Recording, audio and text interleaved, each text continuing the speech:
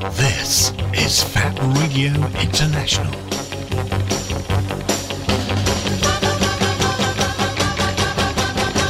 Embrace the alternative. Somewhere in space, this may all be happening right now. An adventure unlike anything on your planet. The story of a boy, and a universe. A big, sprawling space saga of rebellion and romance. It's a spectacle, light years ahead of its time. It's an epic of heroes and villains and aliens from 1,000 worlds. 1 billion years in the making.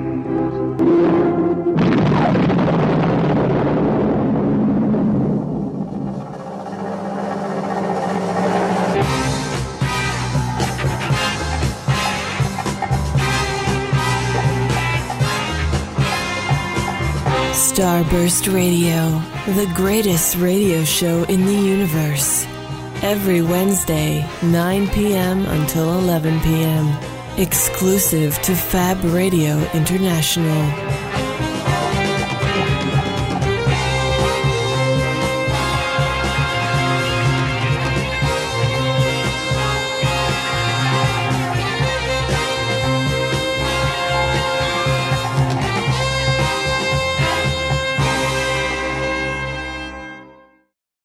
And welcome to Starburst Radio at Fab Radio International with me, Mike Royce, and Mr. Martin Unsworth. Hello. We are the editors of Starburst Magazine, and this week we have a guest. He is our literary editor. Literally. He literally is our literary editor, and he's also the host of the Brave New Words podcast, and anybody who's been to any event where Starburst has been around, they usually bump into this guy. It's Mr. Ed Fortune. Hello, it's an absolute pleasure to be in the studio. Hello. It is. I mean, we're going to struggle a bit tonight because we rely on you for information that comes via email when we're getting a bit stuck. So we'll have to wait till the break to get the answers this time. We've got plenty of things to grill you over. Oh, we have indeed. Well, you guys listening to us, anybody new, we are the official radio show of the world's longest running magazine of cult entertainment. If you like horror, sci-fi, fantasy in any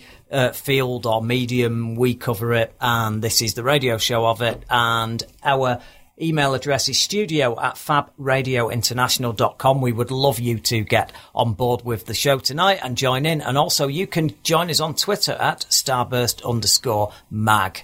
We've had a couple already. Really? Yep. Let's hear what they've got to say. They're all from people we know. Are they? Yeah. It's no less valuable. True. Mr. Pollard. Polly.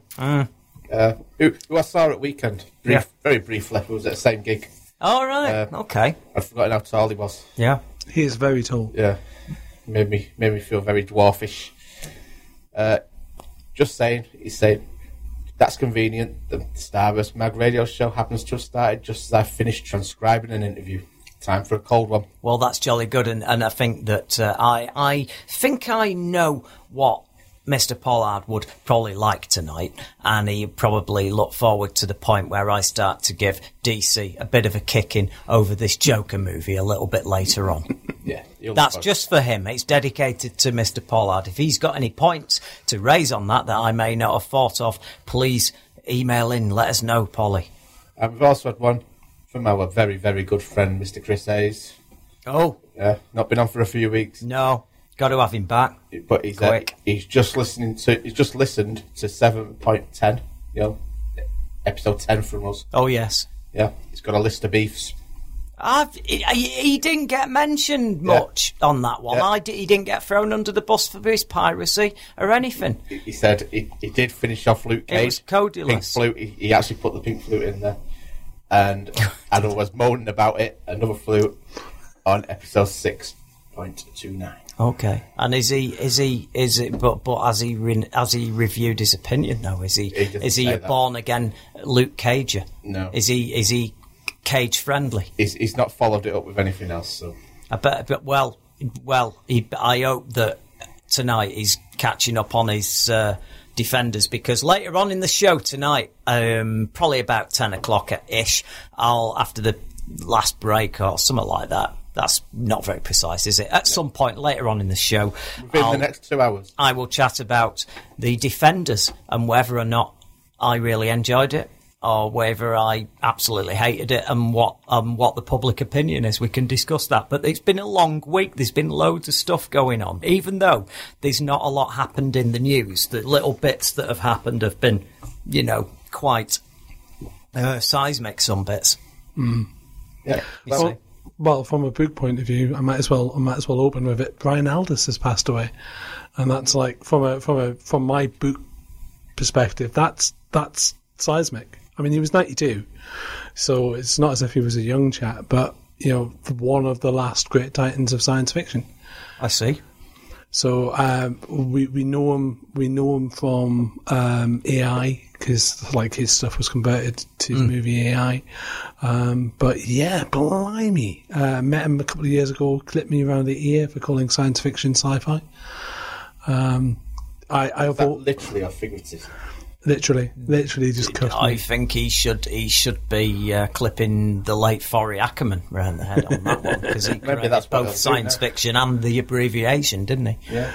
What would he prefer then? I remember this. I can't remember what his reason was. Science fiction, because he was all about the science, and he was all about progress and bringing science into the world, despite the fact that most of his books were about the world ending, post-apocalyptic, or just weird plant weirdness. I mean, Hot House is one of the most surreal science fiction books I've ever read. Well, it's science fiction to me. I mean, that's the perfect description for all of this, because you've got a story that's led by scientific endeavours. If it involves a spaceship of any kind, or space exploration, or aliens, so anything like that, the science is central, and it's not real, so it's fiction. I mean, Helioconia, which is one of the books he was known for, was just these... He sat down and worked out how you would have a planet with very long winters and very long summers. Okay. And it's like, you can build that model and you can work it out, and then he evolved the creatures on the planet. And the kind of the secrets of Helioconia are all about what happens during the winter, what happens during the summer, how does life exist, how does life evolve. And it's, they're epic sci-fi. But he wrote Game of Thrones. How long is their winter? Well, 4 years. That's fantasy. So George R. R. Martin just made it up, basically. Whereas science fiction, of course, has charts. These writers just make them up. That's ridiculous. I never thought of that. But science fiction is like I have thought this out and I can prove it to you in paper and pen. Sometimes science fantasy is what you're talking about. Then, yeah. But I mean, sci-fi is more slocky. It's more, Yeah. It was more for the films, that. So the movie Flash Gordon is science fantasy, not science fiction. Yeah, I mean, Star Wars is science fantasy then, as well. Yeah, I mean, but they're both massive amounts of fun, and they draw from that kind of pool of futurism and all the rest of it. Yeah, I get it. I think it's an uphill struggle for the poor guy, and if he was wanting people to start referring to it as something else, I mean, it's the badge, isn't it, for it? But he was sort of the bridge between, fun sci-fi attitude and kind of respectability, if you see what I mean, like the kind of literary side of things. And he kind of straddled the two by just being really cantankerous, really charming, and just sticking it out there. If you see what I mean, you always defend the corner of science fiction like to the hilt, but at the same time wear his kind of, his literary credentials with pride. So he'd be like, take me seriously, I'm an incredibly established author. But at the same time, spaceships are fun, man. A bit like us, then. Absolutely. Yeah, exactly. Well, yeah. I mean, that's it, isn't it? I mean, it's all about having fun at the end of the day. And when you start getting... You just cannot get hooked on trivialities when it comes to it. I mean, when it's hard sci-fi, though, I've got a different set of rules. If I'm watching something that's pertaining to be a bit deep and a bit, epic, like 2001, no, I won't give it a pass. That's from what I can gather. That's what he was saying. Science fiction is that's hard sci-fi. Yeah, like Arrival. Yeah. Well, I mean, Aldous kind of married like literary and science fiction. So Greybeard is about the end of the world. It does radiation apocalypse without people in fetish gear going across deserts. There's always something good about that. And it's also about depression and learning about the end and dealing with coping and bargaining. And it's a fantastic book. But once you read it, you're like, do you know what? I need to watch some Mad Max now or some Doctor Who. Yeah. Or just something a bit fun. Something a bit fun. So there's been a couple of other bits. That's the only obituary this week. Yeah. So this is quite... And it wasn't us that had to do it, so that's... I know it's not so bad because it's getting a bit much now. I can't cope with it. I thought I'd open on the sad note. Well, it's very apt that we had you this week because we couldn't have ever given him the justice that he deserved. So. No, absolutely not. I think what I should do before the break, so that it's done sooner rather than later, I just make the announcement over the festival that I was going to make this weekend, but today's as good a day as any, and the website will be updated within the next 24 hours. And yes, the news that I was giving you the heads up on, an announcement of an announcement. Well, last week was the announcement of the announcement. This is the actual announcement. The film festival, what's happened, we have been offered a fantastic situation, and Media City in Manchester, who have you believe it or not, have not put on any festival, media festival, film festival at all. We have been offered to come into a working relationship with them, and they want us to hold the Starburst Festival there. So it's been a slight change of name to the Starburst Media City Festival. It's obviously, you've gathered, it's going to be at Media City. Yep, it is, and it's going to be from the 16th to the 18th of March next year, and it's going to be roughly the same date every year after that. Now, why the change? Well, it was too good an offer to pass up. It meant that with the profile of it, we could get even bigger names. They are helping us as well with some of the aspects of it as well. It presents a great help economically for us. It means we can push the festival to another level, and we really, really want to make it as big as possible. We loved the last one, and we thought, well, if rescheduling it is essential, because we couldn't put two on within 6 months, but certainly we had a choice between putting on the best possible festival we could, which was this option, or we ran with the other one and then missed this opportunity. So we had to do it on this weekend because obviously that's short notice, and the other place it's booked up during that period, and we're going to be working with them closely, and the guys over at the Landing in Media City and the people in Media City in general are all coming on board, and it's going to be a much, much bigger event. We're going to try and get the most interesting setup, a lineup of guests. We're going to try and really push the envelopes with this, aren't we, Martin? Yeah, certainly. Yeah. And it's a lovely little venue as well. But we've got 2 floors. Yep. And I think, if you remember rightly, the bar is the one that they use for the Vice, is it? Or something? Yeah, that's right, yeah. Oh, I know what you mean. That's really cool. Yeah. It's swanky. It's absolutely brilliant. Now, the people that have bought tickets already, they've already been told that even though this may mean that the ticket price might be slightly more,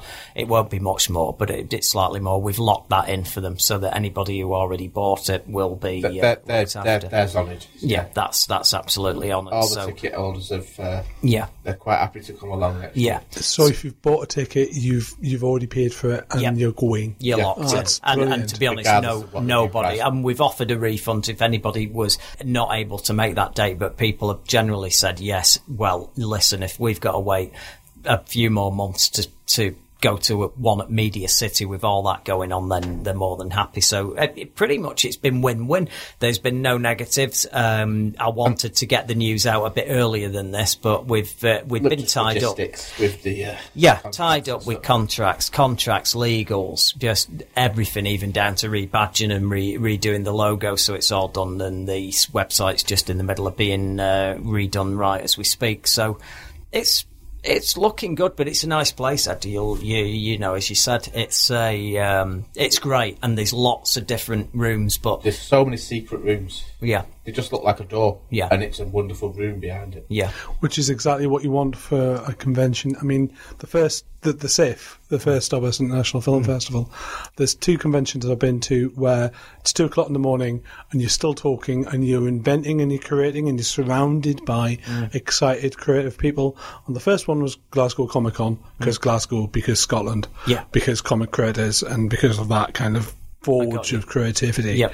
And the second one was the Starburst International Film Festival, where there were just so many people from everywhere, and because Manchester has that buzz about it. Yeah, it's why I've moved here. It's why I live here. It's because it's Manchester, and where else? I can't imagine something like the Starburst and the new Starburst Film Festival being anywhere else. No, we wouldn't want it to be. And as say, the big thing about Manchester that's changed is Media City has changed. It's been a game changer for Manchester. It's obviously, it looks like Doctor Who's even moving here. It's about to explode. We've been very, very lucky to be invited to join in with them and couple the festival with Media City, and it's a natural fit. And we're hoping that within 2 or 3 years, this will become a lot bigger than we're initially planning. We've got plans that if it starts to expand, we'll make it as big as we can possibly make it. We would like it to be an unmissable weekend in everyone's calendar. Every year, everyone knows it's a pilgrimage to Media City, and it's something big to look forward to. Yep. And if this sort of thing floats people's boats, you can look out the window and see Coronation Street. Correct. Yep. And it's March as well, which is the thing about March festivals is it rings the bell, because January too cold and you broke.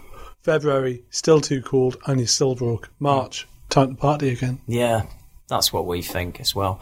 Yeah, I mean, it was good to have it on bank holiday in August, but you have got a lot of people that are away. You have got people who are attending other stuff. There's a hell of a lot of stuff going on as well. So I'm not too upset about moving it from a bank holiday weekend in August. You've got that many things going on that I think March it's going to stand out, and it's going to be something to look forward to.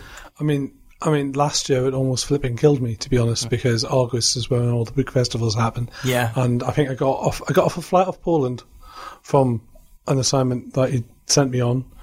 I got off the flight, turned around, started working almost straight away, and then it was just like, hello, and you were like, carry this, and that was it. Yeah. And we were away. You didn't know, and that's what we like about it. But the hotel's going to be cheap as well around there. Yeah. If that's you know. Oh, well, I'm hoping people will stay. I'm hoping people will stay over like last time, because that was the best thing. It was like one of them episodes of a sitcom where everyone goes away for a holiday. It was the film version of our TV show. Yeah, it was. You get that whole advantage of it being in Media City, of course, is that they're used to looking after people who want a level of privacy as well. Correct. So that's nice. And on all levels, it's great. There's little rooms where people can have a meet and discuss their new movie that they want to produce or write or get involved with. And I just think it suits it beautifully. And from a technical aspect, some of the specs there are amazing. Oh, they are amazing, yeah. Yeah, they are. I know the build-up, because I was talking to Bradley, the festival director, the build-up to this event, and we're talking about the potential of workshops and various people. Yeah. And we have some cracking people in mind. I don't think we can name any names, but we've got some great people in mind. It could be, and because it's now going to be a fixture, that means we can keep ramping up the level of amazing. Well, it's essential that we get that, because what you want, you want to get people involved in making movies. That's the whole point of this: movies and TV and any books and it's going to cover video games. Every whatever. little bit of the magazine is going to get covered with this, because we've got enough room for it. Yeah. And it's, the scope's there. Yeah, anything we couldn't cover in the first one will be covered this time. You'll have everything covered. If it's in the magazine, it's going to be there. So we might even have some cosplayers. You never know, do you? You never know. You never know. But we'll get Ed dressed up. As George Martin. Yeah, it's a big step. That's the producer, not the writer. Well, we're coming up on 1/2 past the hour, so we'll have our first break now, and that's the announcement. It's Starburst Media City Festival, and it's on the 16th to the 18th. Everyone who's got a ticket's already got a ticket, and they're coming without any increased costs. And if you stay tuned to the festival section on the starburstmagazine.com website, you will find out over the next couple of weeks how much tickets are, who's going to be there, what it's going to be. But it's going to be the same time every year. We're committing for a long term with this, so nothing to worry about. It won't move dates again. It's all good, but I'm sure you'll all be very happy that we did. Time is running out for the people of the Asylum of the Insane. Asylum of the Insane, where madness is the norm. Filmed in Horoscope, see thrilling scenes in 3D. Three-dimensional terror jumps off the screen and into your lap. Obtain your free 3D blood shield glasses upon entering the theater. Rated GP, but not recommended for impressionable children. Asylum of the Insane, produced in Hollywood by Maniacs.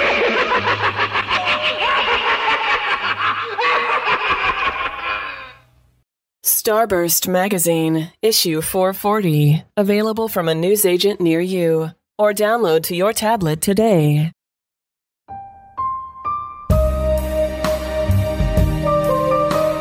I listen to FabRadioInternational.com.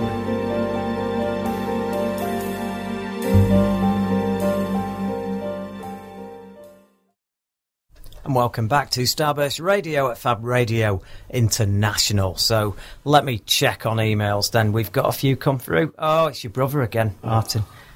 Aren't you lucky? And this is sent... the only time you ever contact me. He's running the, my irk that I get when people leave the sent via my iPhone thing. Yeah. So this is sent via a Russian torrent site, this one. It says, evening, how's this for weird? On Friday I was at work listening to the podcast about Mike's Umbrella of Doom. I came home on half day, started to highlight my script for Panto, my line, all right, my love, could be a Brucey bonus for you.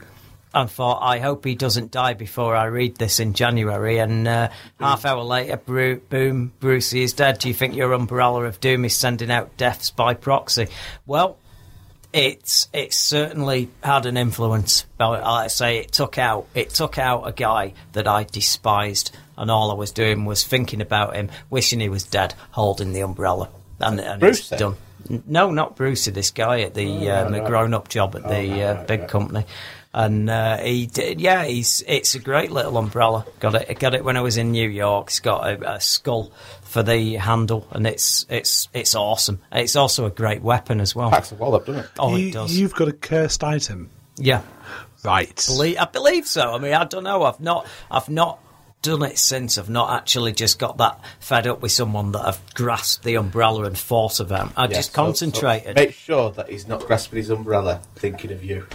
Did you buy it in a small shop somewhere in Little Rock, maybe? No, but it was a very small shop next to the hotel, but I think it was a little bit, it wasn't quite as Gremlins as you'd expect. No, it was quite a posh shop, so I'm thinking... Did not say that. It was a Chinaman, was it? No, it's just the pink flute. Oh, right. You missed the pink flute. You see. And we got another email from Steve Banjo. I love his name. That's good, isn't it? Evening, lads. Long-time listener, first-time emailer. You ever thought of doing a YouTube's version of the Starburst show? Be good to see the mayhem transferred to the screen. Well, funny you should say that, because no. Well, no. Have you seen the HD camera just over there? I know. Yeah. Well, that's not going to go it's not happened yet with this show, and we haven't got plans for it. But with the Mancunian Candidates, which is back after its break in 3 weeks, Paul Ripley, the station manager, is insisting that it goes HD and that we're going out, because that's going to out on that Rhino FM over in Florida. So he thinks that'll add something to the thing. The problem is, if you come in a bit knackered, like that, sometimes I come in with a hangover. And when we're off air, we're just like lozzing about. Well, you've got to behave, haven't you? When that's on, you've got to behave. There's none of this. You can't see what that they'll be seeing that we're drinking mineral water and stuff. Won't Yeah, they? that'll just ruin our reputation. It will. There's one photo of the Brave New Words crew that looks fantastic, and we all look like rock stars. And we went through like 4 cameras as the lens is shattered every single time to get that photo. Exactly. See, this is what it is. It's too much like hard work, isn't it? But I do get it. I mean, bloody hell, they're good to watch, aren't they, when they're on YouTube? But sometimes we'd have to get ourselves sorted out. I think we'd end up doing what Shauna used to do and put a bag over it. Oh yeah, that was right. There was a brief period when it was on, and it was on for every show. You didn't have a say in it, and we just came in and Shauna had just put a bag straight over it. But there we go. So I was just going to bring up a little ranty point then. Not a rant so much, but it'll probably end up one. Yeah, DC. So they've announced that they're going to do the Joker origin story. Yep. And the weird thing is, it's going to be the first film in a new banner from DC, a new title. It's going to be called something else, so I don't know if this means it's not part of these movies that have been made so far or not. Distancing themselves from as much as they can. Yeah, but that's a Joker origin story without Jared Leto. So, okay, so that sounds like, well, they've had enough. Yet he is in Suicide Squad 2 and Gotham City Sirens. So are they deliberately just trying to make everything as confusing as possible for the casual moviegoer? Because who's going to understand what's going on? And then you've still got the TV stuff, which is all different casts. Yeah. Well, here's the fascinating thing, though, because you look at the way Marvel Comics are put together, and Marvel Comics have they have these big meetings where they take all the writers away and they take all the comic artists away and they get them drunk and they feed them pizza and they let them just come up with as many crazy ideas as possible and they write it all down and they use like a fraction of what they come up with. And that's like part of the Marvel method. It's all about, creativity and all the rest of it. And Disney have kept that going. Whereas, like, we've talked to comic artists like for years in this magazine. And you talk to someone like William Simpson, who's done loads of DC stuff, and he's also done stuff for Game of Thrones.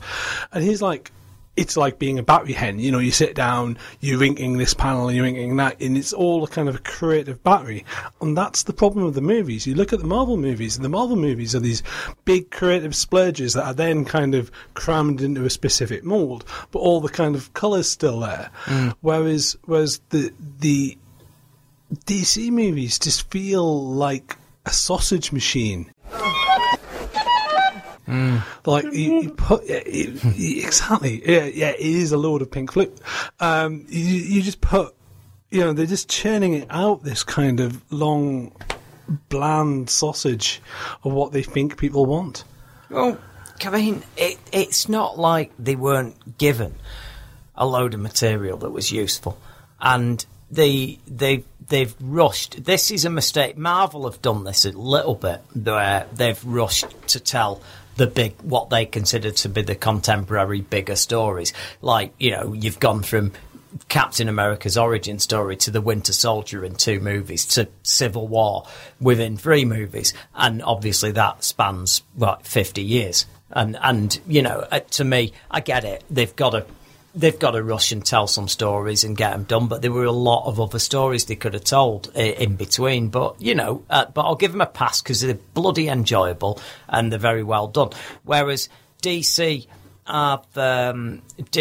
are in such a rush to get to the Kingdom Come stage, where obviously early on comic book characters were very simple. They were guys running around, girls running around in crazy costumes, secret identities, and there was a very standard trope with them. So it got to a point in the 80s where they wanted to tell some more mature stories, and then Frank Miller did Dark Knight, and then you've got Watchmen, obviously. Then you've got Kingdom Come, which is the one where it's like, these guys with the powers they've got are gods and blah blah blah. Now, well, to me, those sort of stories are interesting later on, and I think that it's great to look at them themes later, but they've started out with, like, Man of Steel was the beginning of their new series of movies, and the guy, he turned out, instead of being the enjoyable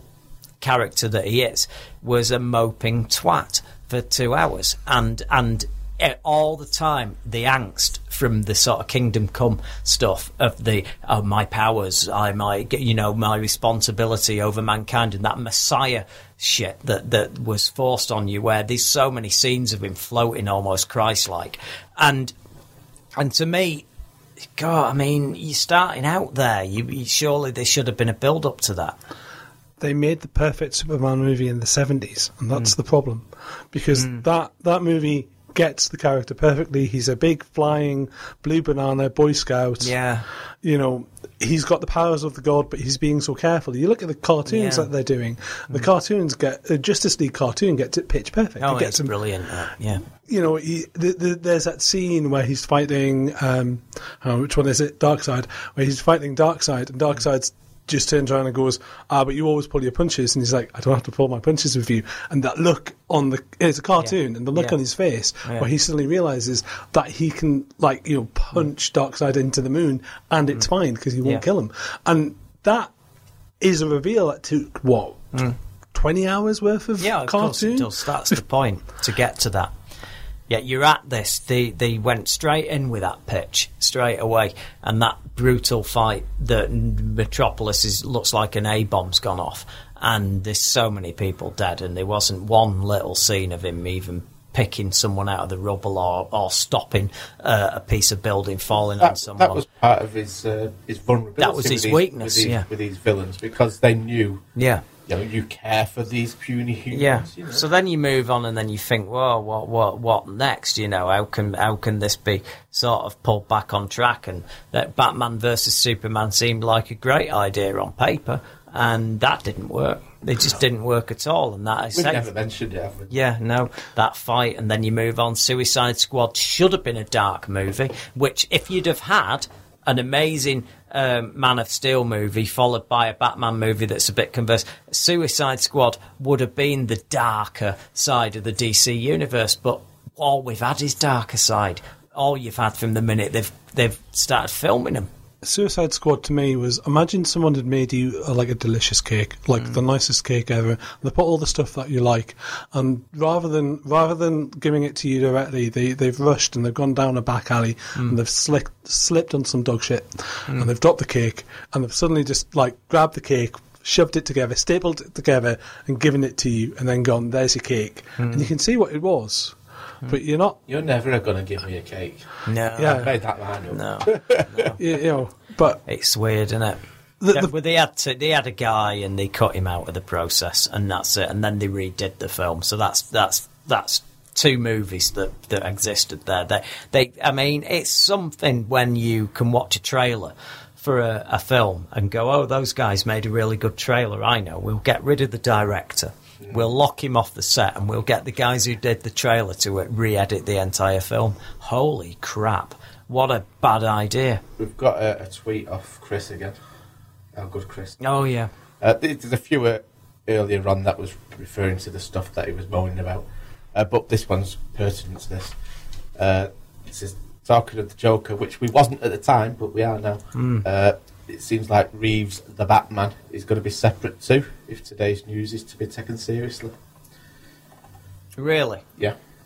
Oh, there's no point in any of this. Yeah, because... Well, how can anybody... It's been quoted as saying, when they approached me, they said, look, this is a standalone, it isn't part of the extended universe. Well, what's the point then? Exactly. And if it is standalone, then you've just admitted that Ben Affleck is going to be leaving the movie, because if it's a standalone and it's nothing to do with any of these other films, they're not going to have the same person playing Batman. Because we've just established they're recasting everybody. Correct. Well, yeah. Here's the thing. Wowzers. What a mess. If you were like a business chap, and you've if just he got was like a business chap. No, if you were like a corporate business person. It means a real one. Yeah. Yeah.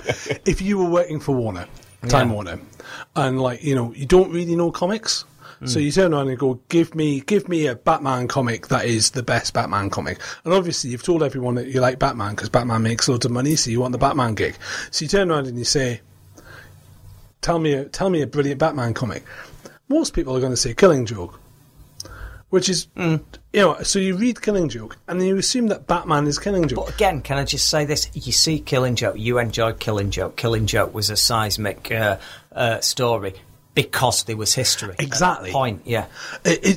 What you should do is, whereas with Marvel, I know this for a fact, what happened was people went, recommend me some Marvel comics, and they went, here is the Marvel Encyclopedia, here's the Marvel Guide, here's the first bunch of issues of Iron Man and all the rest of it, and it's got that Kirby artwork, and it's got that surrealism to it, and you read that on the toilet, and you're away, Yeah, of course. Whereas Without if your introduction to Superman is Red Sun, if your introduction to Batman is The Dark Knight, you're scuppered. I know. That's there's no joy. I mean. Well, that's the problem with this, and to me, that people are going to the mainstream people are sort of, they don't have an in-depth knowledge of what these characters are like, but they have an idea. They certainly do have an idea what they're like. They have an idea of Superman, Batman. They have an idea of it, and they're going to see films where these characters are not the characters that they thought they were going to see a film about. And the only reason they've got away with it with Wonder Woman is because, other than the TV series, she's not quite as well known, whereas Superman and Batman and Spider-Man and all that. And that was it. But even then, people who have even vaguely watched that show or whatever, there's some bits in, again, in Wonder Woman where they didn't get it. They didn't get it at all. I mean, the end of it, that battle, again, it was, too dark, too depressing, too messy. Yeah. Too messy. And just a rehash of what we've seen before. Yeah, I know. And it isn't what everybody says. I mean, it's gobsmacking when I see intelligent people bigging that film up to this level that it's been bigged up at. And it's so depressing. It's so average. We've got a few more on Twitter. Yeah. Chris again. Post-Flashpoint, the DC cinematic verse, as we know it, will be all over, and the approach will resemble the animated output. Yeah, it will. I agree, and then it'll be worth watching. Yeah, that's fine. But do you know what? What have we wasted all this time on then? Exactly, yeah. It is all a waste of time. Throw your DVDs away, folks. Tariq, our wonderful good friend, also says the problem is Snyder, and to a degree Jeff Johns. They see the deconstructed superheroes of Watchmen, Identity Crisis as the ideal. Is Jeff Johns the one who complained and did What's Wrong with Truth, Justice, and the American Way? Is that Jeff Johns? Where he had a massive pop at the Authority, so he created a whole bunch of characters that looked a bit like the Authority, so Superman could beat them up. I can't remember now. He's said a lot of stuff, that guy. I mean, there's sometimes where you listen to what he's got to say and you go, yeah, he's got a point, he understands what he's talking about, and then there's other points where he talks utter crap, And when he was drafted in to save it, he hasn't saved it. All he's done is he's arrested some of the problems, but again, Snyder, they weren't in any rush for him to come back. He's put a sticker over the top of it, but it's still hemorrhaging. Yeah, I know it is. I mean, I've got an interesting emails just come through off Polly, and he's saying, evening chaps, what was that news in the week? The Joker, an origin movie for a character who's so appealing and fascinating because he doesn't really have an origin. And that is true. That's the best part about that character. Yeah, dead good idea. Tidy one, Warner Brothers. Top banana idea. And while I was rather happy at hearing there would be no Jared Leto in this film that I have no need to see, it then got even more muddled with news that Leto would carry on as, like I was saying before, Suicide Squad 2, Gotham City Sirens. Even though the whole 80s set origin itself is pointless, you'd think that maybe one slightly shit idea would be to be daring enough to try positioning it as an Elseworlds sort of affair. And if anybody who's listening don't know what that is, they were imaginary stories. They were used to be called DC imaginary stories. Every now and again, they'd be like, "What if Superman married Lois Lane?" They're versions of what if. Yeah. And Marvel came after them. I mean, really? DC started doing them in the 50s. I just Marvel ones. DC did them because they got great sales. I think they did one of them, and they got amazing sales whenever they put a cover that had some crazy thing going on, like, oh, what if Lois Lane was Superman or something, And there'd be some crazy switch of the norm on the cover, which then there'd just be a dream at the end. And they did it was only a dream, literally did it. And then they decided to start calling them Elseworlds. I mean, technically, the Dark Knight Returns is an Elseworlds. A lot of them are Elseworlds, but the Marvel caught on in the 70s, and they did the first ever was What If, What If number 1 was what if Spider-Man had joined the Fantastic Four. So it was a case of Spider-Man in the first issue of Spider-Man, he goes to Fantastic Four and goes, "Oh, can I have a job?" And they go, "Well, we don't get paid. We're just doing this to help people." And he goes, "Oh crap, I've still got to carry on trying to get some money." And he doesn't join. In What If he does join, and then it turns out he causes that much friction in that Sue Richards leaves and divorces Mr. Fantastic, so they end up the Fantastic Four anyway, but he's lost his wife. Yeah. That's depressing, but that's Marvel. But didn't he join Fantastic Four later on anyway? He did in one. They had one brief period where there was a new Fantastic Four taking the place of... Doesn't She-Hulk fill in for Sue? Grimm. No, it's Sue. Or is it Ben Grimm? Ben Grimm. He stays behind on the Secret War world after Secret War story. And she was very successful, by the way. Nobody missed Ben Grimm. They missed the clobbering time and all the little tropes, but they didn't miss him. I loved the entire run of. There's so many different takes when every time they do She-Hulk, it's so much fun. Oh, it's good. Well, she's just a pure feral Hulk now. She got killed in Civil War 2 was the shittest story that Marvel has done since the redoing of Secret War. So maybe you can see a little pattern emerging here. Secret War they redid 2 years ago. Dreadful, almost unreadable. It was boring. It didn't make much sense. It was just crap. And then you had, again, they've redone it. Civil War 2. It's the shittest story going. You've actually taken a character that people like, the new Captain Marvel, Carol Danvers, and turned it into a complete jackass in this as well. You ruined a lot of stuff, but I bet it finished the end of his email then. He's saying that if it was an Elseworlds sort of affair, it'd be as appealing as taking a handkerchief from someone who's come out of a seedy adult theatre, cough Martin, cough. So yeah, Bossman, go well with your thoughts on a film that nobody needs, nobody wants, and is another nail in the coffin of the DCEU that will prove as awkward as watching as an old episode of Top of the Pops where Savile's surrounded by impressionable teens. Enjoying the show so far, although it sounds far more sober than normal. I hope there's at least a few more strong tipples supplied in order to fully express Mike's opinions on this bollocks Joker idea. No, you don't. Do you know what? I don't even need that much. I really, really am sick of people taking advantage of our interest in a hobby to make money. The fact that we're film fans and we like the more fantastical end of the film market, and we're into comic books, I don't mind. Marvel are taking advantage of us. Of course they are. They're making movies to make money. They're not making movies so that our financial benefits are delivering something that we're enjoying. Correct. There's a product there. And you there's can never got joy in them. Yeah, I mean this one, and I've got to say that Jared Leto, I've heard some people they quite liked his interpretation. I just thought he was a punk. I just thought he was the Joker. That if the real Joker turned up, he'd just slap him. I'm surprised he's agreed to do more because he got.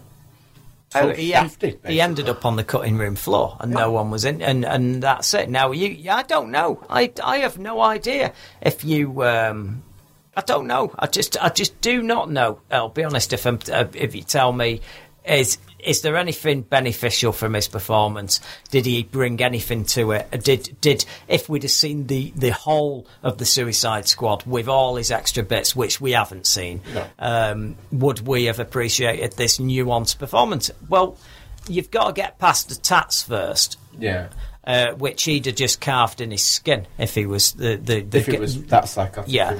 And you've got to get past them teeth.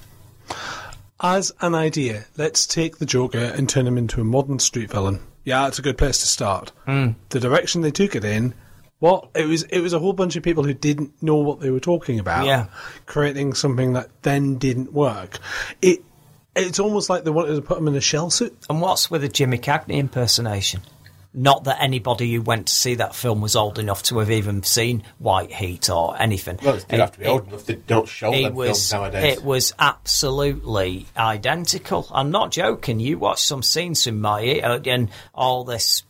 It was just weird. I'm sure the kids that are cosplaying him are not getting the reference. Yeah. Well, it's just fucking nutcase. So I'm reminded of a scene that I saw, so we're wandering past from a Birmingham Comic-Con, and there's the Joker, someone cosplayed as the Joker, having just split up with his girlfriend, who is Harley Quinn. Yeah. And then you've got, Nightwing with his shoulder over the Joker, the Joker's, crying into his tea, whilst you've got a whole bunch of, other lasses congratulating Harley. That's the photo I would want. This is where cosplay pays dividends, isn't it? Where you get when situations cosplay goes like wrong. This. Well, it's funny though, isn't it? It's funny. I might have told you this story before, but I've not told it on the radio. But Sci-Fi Scarbs were sitting in a Mexican place, and I saw some guys come in as Deadpool, and I was like, I know what's coming. And they sit down, and the waitress goes over, and she's dressed as an American waitress, because it's that sort of bar. And they go, and she's like, what are you having, lads? And they go, chimichangas! And she goes, I'm sorry, we're out of chimichangas. And they're like, what? It's like, those guys had the last, and there was another 4 Deadpools. Yeah. Tucking into chimichangas. Oh, good God. Good God. I mean, it's funny.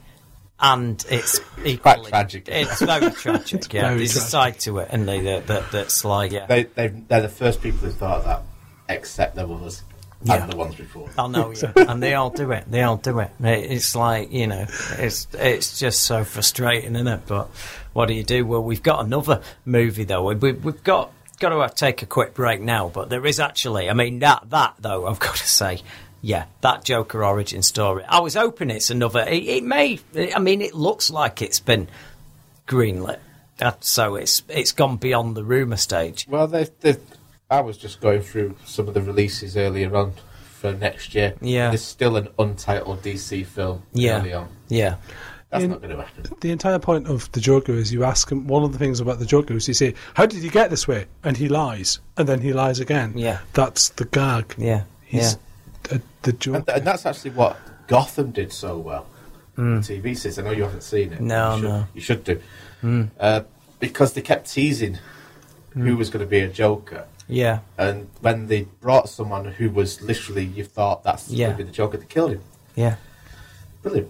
But you see, that's the thing. I got cameoed out, so I need to go and watch it again. Forget them first few episodes and jump in halfway through. Christ, it's not very good, though, that is it? You know what? Half a season. Some people don't even get half a season. That's 13 wasted episodes of a show before you get to anything worth watching. See, ironically... Fucking hell, what's that? I wish I could do that for a living. I just put... If I put 12 shit issues of the magazine out, I don't think that'd work. Oh, dear me.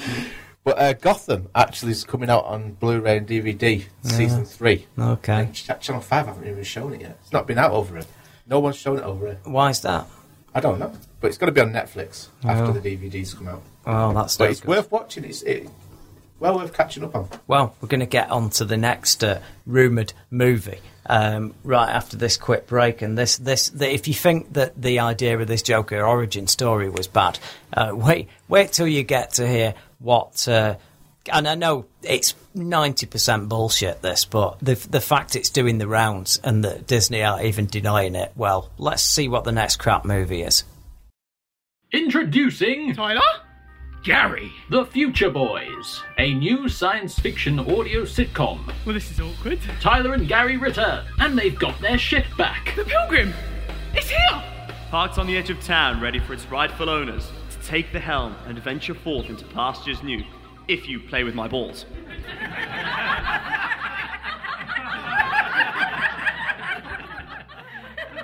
That wasn't the deal, Sheringham. Shit, sorry, I mean, that's the deal if you play ball. Yeah, that's it. Download episodes 1 and 2 now, for free on iTunes. That's more like it. Awesome! Visit thefutureboys.co.uk for more delicious details.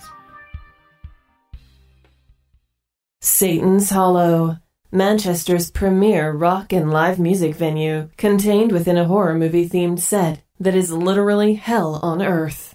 101 Princess Street, Manchester. Find us on Facebook and Twitter. This is Fab Radio International. And welcome back to Starburst Radio at Fab Radio International. So, what's Twitter been doing? Let's have a look.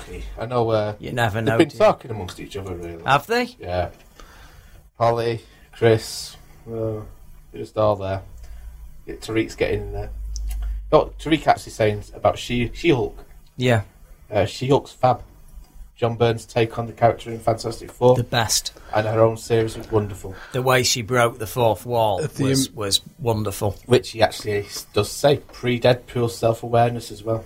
It was, way before. Doesn't she spend an entire issue skipping the rope so quickly that the entire thing is white? It's because David Byrne couldn't be bothered to draw. It was about 2 or 3 pages, that, and one of the last issues they're talking about when John Byrne was giving up, they did an audition for who was going to take over, and they did different versions of her, and they got different artists in, and they had her as wearing skimpy bikinis and all that, and she's going, there's girls reading this as well, and they'd like some a bit less obvious guys, and she's bollocking the writers for being sexist. It's just great. It was a great comic book, I would watch that Netflix show. I would watch She-Hulk attorney at law, and off she goes, and she's thumping villains whilst taking them to court.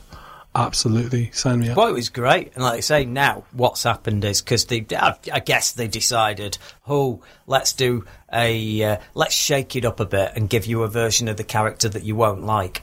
Because that's always good, isn't it? Yeah, it's true though, isn't it? Sometimes they just do something a bit shit just so that it breaks the momentum up, the monotony up, and then you are just really relieved when you get the character back. And this is what they smacks off. They basically had her in a coma at the end of by the time that Civil War II story's out. So She-Hulk was like in a coma. She came round, and it's not explained why, but now she turns into a different type of Hulk now, instead of because she was just about 7 foot tall, green, but in proportion. Yeah, she was an Amazon. Yeah, very, very attractively drawn and all the rest. But now, but as you know, the Hulk has very exaggerated limbs and exaggerated muscles. It's totally out of proportion. Yeah, now her Hulk she's grey, like the old grey Hulk, and she's got all them exaggerated arms and legs and that, and she's savage. She's like a She-Hulk smash sort of Hulk now. So it's slightly less interesting, that, isn't it? I liked Superior Spider-Man when they did Superior Spider-Man. Sometimes that was a great idea. Yeah. Tell Martin, does he know?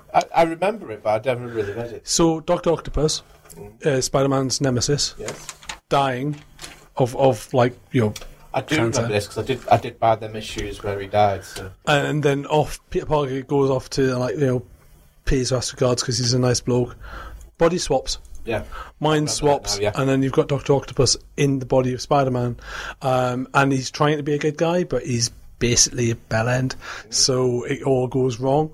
And it's a brilliant set of stories, and it's about Peter Parker's identity and what Spider-Man is, and it's also, the classic villain redemption back to villainy story. I've just totally forgotten about that one, yeah. It's cracking, but sometimes they do an experiment, and it's brilliant. Like when they changed 4, that was great. I think maybe the other 4 stories not so good, but there we go.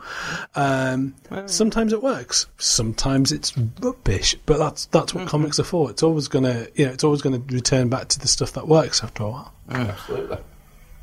No, it's right. It always does in that reset button. Sometimes it can be a long time. And then sometimes you're absolutely gobsmacked because, it happens that quick that you go, why have you even bothered doing it? You remember they had Captain America turned into an old man. The Super Soldier Serum wore off, but God, it was about 6 issues or something like that. And then next minute he meets a girl who is the part of the Cosmic Cube, and she turns him back. But at the same time, she turned him back into a younger version of himself. It turns out that she turned him into an agent of Hydra. She altered reality, and that he'd always been an agent of Hydra. What a trickster. Hey, Bring back Captain Midlands. That's what I say. yeah. Shall we ever change the subject, or have you got an email first? No, I'm all good. Right. Good. I'd like to hear some. So I'd like to hear some. We've got Ed on, and we might as well pick his brains for some of this stuff We'll do that that in a he sec. likes. Well, we'll do that in a second. We've just got this one thing, and we don't want to go on too long about this because it will go on too long. Yep. Alan Antimatter. Oh, yes. Who we know is David Geldard. Anyway, on Twitter, Yes. has just said 3 words. Bradley flipping. I'm not going to say that word, David. Walsh. Okay. Here's the thing. This kicked off almost immediately, and I get it. And I get it and I don't get it. One of these things is I wasn't very happy when I heard that Catherine Tate Absolutely, had I said done it. this. Yeah. And really, you know, this has got to be something similar to that. And she turned out to be fantastic. But I said the same with Billy Piper. I mean, it's weird. It's a weird dynamic. They're trying to shake it up. We don't know that he's absolutely going to be the main companion. He might be a one-off. He might be the father of the companion. You don't know. But I mean, she knocking around in the TARDIS with a companion that's old enough to be her dad is a very different dynamic than what we've had. I mean, because you'd never had a say David Tennant, for example, knocking round in the TARDIS with a woman old enough to be his mother. No. You know, like a 70-year-old or something. You know, it'd be a bit odd, and I don't know why. I'm probably not explaining it that well, but it does seem to be an odd dynamic. So it might turn out that he's just the dad, and he might not. I don't know. But you don't know, do you? As long as they're not just doing it to be different. Well, I mean, the whole thing, all of this, you know my thoughts on it. Everyone, the argument over Earth, oh, Jesus Christ, I lost the will to live watching everybody kicking off over that. And then the truth of the situation is she'll either be good or not. It'll either be plausible or not, but... It's all about whether it's well written. But it is a gimmick. It's a gimmick to get people to watch the show, and it is a gimmick. Now, it doesn't matter whether it's a gimmick that's well founded. It's all about its execution. There you go. Fans go crazy when their show gets cancelled. Doctor Who fans are completely crazy because their show gets cancelled all the time. It gets cancelled and rebooted and cancelled and rebooted. And as for this the nature of the beast, it's a very different show when you lose a showrunner and the actor. And Chibnall's got a different approach. He's not going to do the RTD showrunner thing. He's apparently going to do a writer's room, which is more traditional. That'd be great. To be honest, when it comes to Walsh, it could be another Catherine Tate. It could be amazing. It could be rubbish. He's actually a really good actor when you see him acting seriously. People said the same thing. People were concerned about Billy Piper when Catherine Tate came along. I'd already seen her at the RSC, and I was like, I know she can act. It's the same when people have a go at Miranda Hart, and I was like, well, she's a rather trained actress. She's not funny. Well, but she's a better actress than she is. He's changing though, doesn't he? I mean, the guy starts out and he's a stand-up comedian. Then you hear he's got a part on Coronation Street, and you go, "Oh, he's a stand-up comedian. What's he doing on there? Playing one of the Baldwins as well, you know." Oh, right. Then next minute he's left there, and then he's doing game shows. You go, "What's he doing game shows? God, crazy." He did Law and Order UK, which is a great. Oh yeah. I don't know if he's a good actor. He's not somebody I like. I don't think he's a good actor. It wouldn't be my go-to thing, but so once you get beyond that, you know, a comedian quiz show host, you know, like everything, you've got to suspend the disbelief. Yeah. What would irk me is if he was like your stereotypical rubbish male, your clown. If he's put in as comedic relief, then it's wrong. Yeah, it would be boring because then it's like that's not fighting the patriarchy. That's not balancing anything. What, you mean like what's it? Record Breakers, Roy Castle. Yeah, in that movie where he's opening the doors and these back projected Romans charging towards the TARDIS, and ooh, help me, Doctor. He did Amicus films as well. Yeah. Oh no, yeah. No, he was in Doctor Terrors, wasn't he? Yeah. Good film. That's it. With Alan Freeman. Yeah. Blimey. Not half. Good. Is it Creepshow that's got Leslie Nielsen in a serious role? Yeah. And you're like, it just doesn't work. Because he was a serious actor. He was. And people forget that. He's the lead of Forbidden Planet. I mean, he's the main guy in Forbidden Planet. Yeah, he was an amazingly serious. He did one of the airport films before Airplane and before all that stuff. He just got to a point where, I mean, there was no hope for that poor guy when he was doing that Exorcist movie. Well, At that point, he'd reached the... When he started carrying around a machine that did farty noises just to do during interviews, then there's no going back. Oh, he didn't, did he? Did he? Oh, that's terrible. Things may change now, but I've been very happy with my life up to this point. It doesn't make the any fame difference. is not going to change. You're not going to turn into pompous old Leslie Nielsen, are you? Well, I have to watch my image. I think it's very important, you know. I mean, I'm always associated with being, a man who has a background and education, and I'm well-mannered, and, I have to protect that image. Don't you think? Shit, that's bad. That's really bad. And I really liked him and all. Yeah. Oh, well. Right, so we get... He got to do nude scenes with Priscilla Presley. He didn't. It wasn't all bad. It wasn't all bad, was it? But one last week. Wait, I think we better before we get onto this a quick. So I'll tell you what. We'll do the what I was going to go into the Jabba the Hutt movie. We'll do after Ed's talked about his experiences. And we're not talking about his sexual experiences. Because we'd be here all night. We couldn't fit them all in, man. Don't have enough time for that. So does Royal Oates before he got married, this guy. Can't get into all that. No, Anne might be listening upstairs. Yeah, that's too much. She knows all of it. We've exchanged notes. Oh, blimey. Anywho, so you were going to ask me about Worldcon and Nine Worlds, or what? Well, you tell me your Worldcon experiences. So I was at Worldcon just the weekend gone. Yeah. Where was that? That was in Helsinki. So nice. Worldcon 75 was in Helsinki. To explain Worldcon's been around since 1939. It's the oldest science fiction convention. The Hugo Awards are the oldest science fiction awards. They've got the Guinness Records plaque. It's totally official. The only thing that stopped Worldcon from happening was the Second World War, and not for long. They kind of, when as soon as it was a bit okay, they went back into it, and it's gone from having 200 members to 10,000 members, and it's a huge affair. And the core of it is fat Americans, bless them, who've been fans since forever, and it's very democratically done. But this one in Finland, the Finns wanted to make the point that it's a Worldcon, it's an international thing. So about 80% of Worldcons have happened in North America. The rest of them have happened in the rest of the world. This is the first time it happened in Finland. And the entire ceremony, the opening ceremony, was like, this is Finland, you're in Finland now, we are international. This is the Monty Python song. Oh, they had shamans. They had shamans and moose, and I think I might have married a bear. It was, it was nuts, man. It's no good talking about Anne like that. Oh, dear. Well, I'd already married Anne, so it was almost begamy. Yeah. So you had that plan. Yeah, I had that. Totally had that plan. But it's one of the things, because George R. R. Martin's been going for years and years, and we interviewed him for the magazine. We interviewed him at the one that was in London as well a few years ago. And people are like, well, how do you find, surely George R. R. Martin gets pestered at these things. It's like, not at Worldcon, for two reasons. One, he's been going since he was a child, so they know him, he's a known face. And two, everyone looks like George R. R. Martin there. They're all like white beards and glasses and suspenders. Yeah, there's loads of them. You can there was a guy with a ribbon which said, "I am not George R. R. Martin," and that sort of thing. But that might have actually been George. It might have been a ruse. It might have been a cunning ruse. But pretty much, you can go to panels and go to talks, and you can, there's a version of Just a Minute with some authors, and there's podcasts going on. They had a Tea and Jeopardy episode with George R. R. Martin where she just didn't ask him any questions about any of his work at all, then just took the piss for an hour.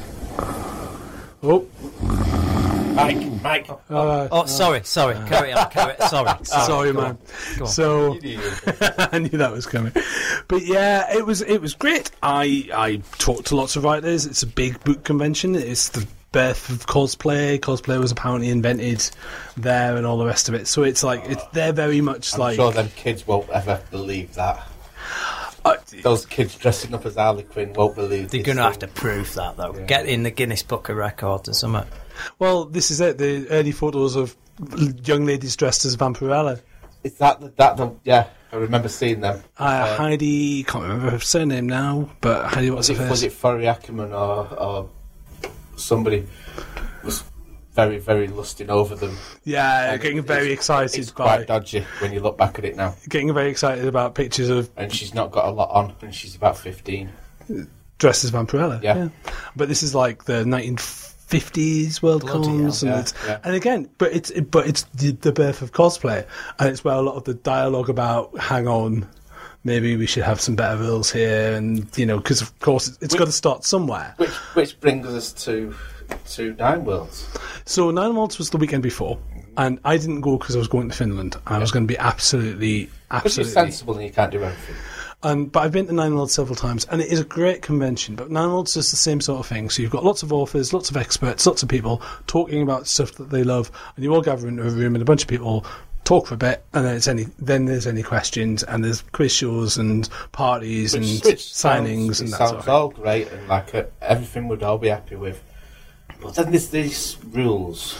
So all conventions have to have rules. Well, you'd think for human safety. beings should have I've rules. never been aware of anyone I've been to. I've never had a big anything there. They don't get anything forced down the throat at the ones we go to. That's not a Pink Flute moment. No. But so there was a problem with American conventions where they had to put up signs saying cosplayers not consent, which is because of sense. And I'm totally behind that. But, because of idiot pervs, basically, like going, well, she's not dressing. He or she is not dressed well. I can have a grope. I can have a grope, and then obviously, and oddly enough, with Helsinki, there was a little thing in the program that says. Finnish law says if you do any of this, it's assault. So, it's the law sort of thing. But Nine Worlds is desperate to make us... I think what you're driving at is the rules like the gender badges and this sort of thing. And they're desperate, absolutely. It just seems so needy of everything. And it's... And I'll let you explain a little bit more in a minute, but my theory and my point behind it is it seems to be breeding an offence with people just for the sake of being offended. Where you can't. You've got to be very careful what you say. On air we never are. But it's this. Because everybody's got a right to be offended. Yeah. Doesn't mean you're right. Yeah. But these people believe because they're offended. Everything should stop and everything should change. So they had a panel at the Nine Worlds that I wasn't at, where apparently, and the panel was about non-neurotypical people. That's easy for you to say. So there were 4 people with on a different sort of spectrum who thought a different way, who were like non-standard mindsets, shall we say? And one of them came out and said something. And basically said, well, biologically, there are only 2 genders. This caused a bit of a riot. I saw that on Twitter. At Nine Worlds. And also caused a bit of a logic jam, because on the one hand, this is a person who is admitted that they're not very socially adept. On the other hand, their core principles are like, well, no, we should accept any gender that anyone identifies with. And the thing with Nine Worlds, to explain Nine Worlds is a big geek fest, it's a big geek convention, and what it does is it bends over backwards in an almost cosmic yoga style way to be accepting of everyone. Yeah. And by doing that, and you're not the only person to say so, there's people who've gone to these conventions who've been to, I've been to lots of events, and I'll just get on with anyone because I'm an idiot, but friends of mine have gone to an event with me and they're like, I don't feel accepted here because they're my people and they're nerds, but I feel that if I took a photo of someone and they complained, I'd get kicked out, or if I called someone a he and they identified as a she and I didn't see their badge or I didn't see their little symbol that said that please don't talk to me or any of that I'd cause offence. And by setting it up, by desperately trying to make a space safe for everyone, they make safe space for a few people, but not everyone. I don't think I can handle this don't speak to me badge thing. That's the where I thought that was just a normal way of life for me. Right. I walk around and expect people know to speak to me. You got to look at this, right? There's people there with badges on that say don't speak to me. Okay. What if they attended? They've attended something that's called a convention. A social occasion. Yeah. The word is derivative, obviously, of convene. convene. Why would you want to convene with people and not interact? It sounds quite odd to me. As I understand it, their point is, and you'll note that I'm not entirely defending or... Oh, no, I get it. You just say... And we're not condemning, we're just questioning. As I understand it, you're the sort of person who needs to wear a badge that says, I go into a panic attack if strangers talk to me. Could you avoid talking to me? And then maybe I'll take my badge off later when I'm feeling more confident.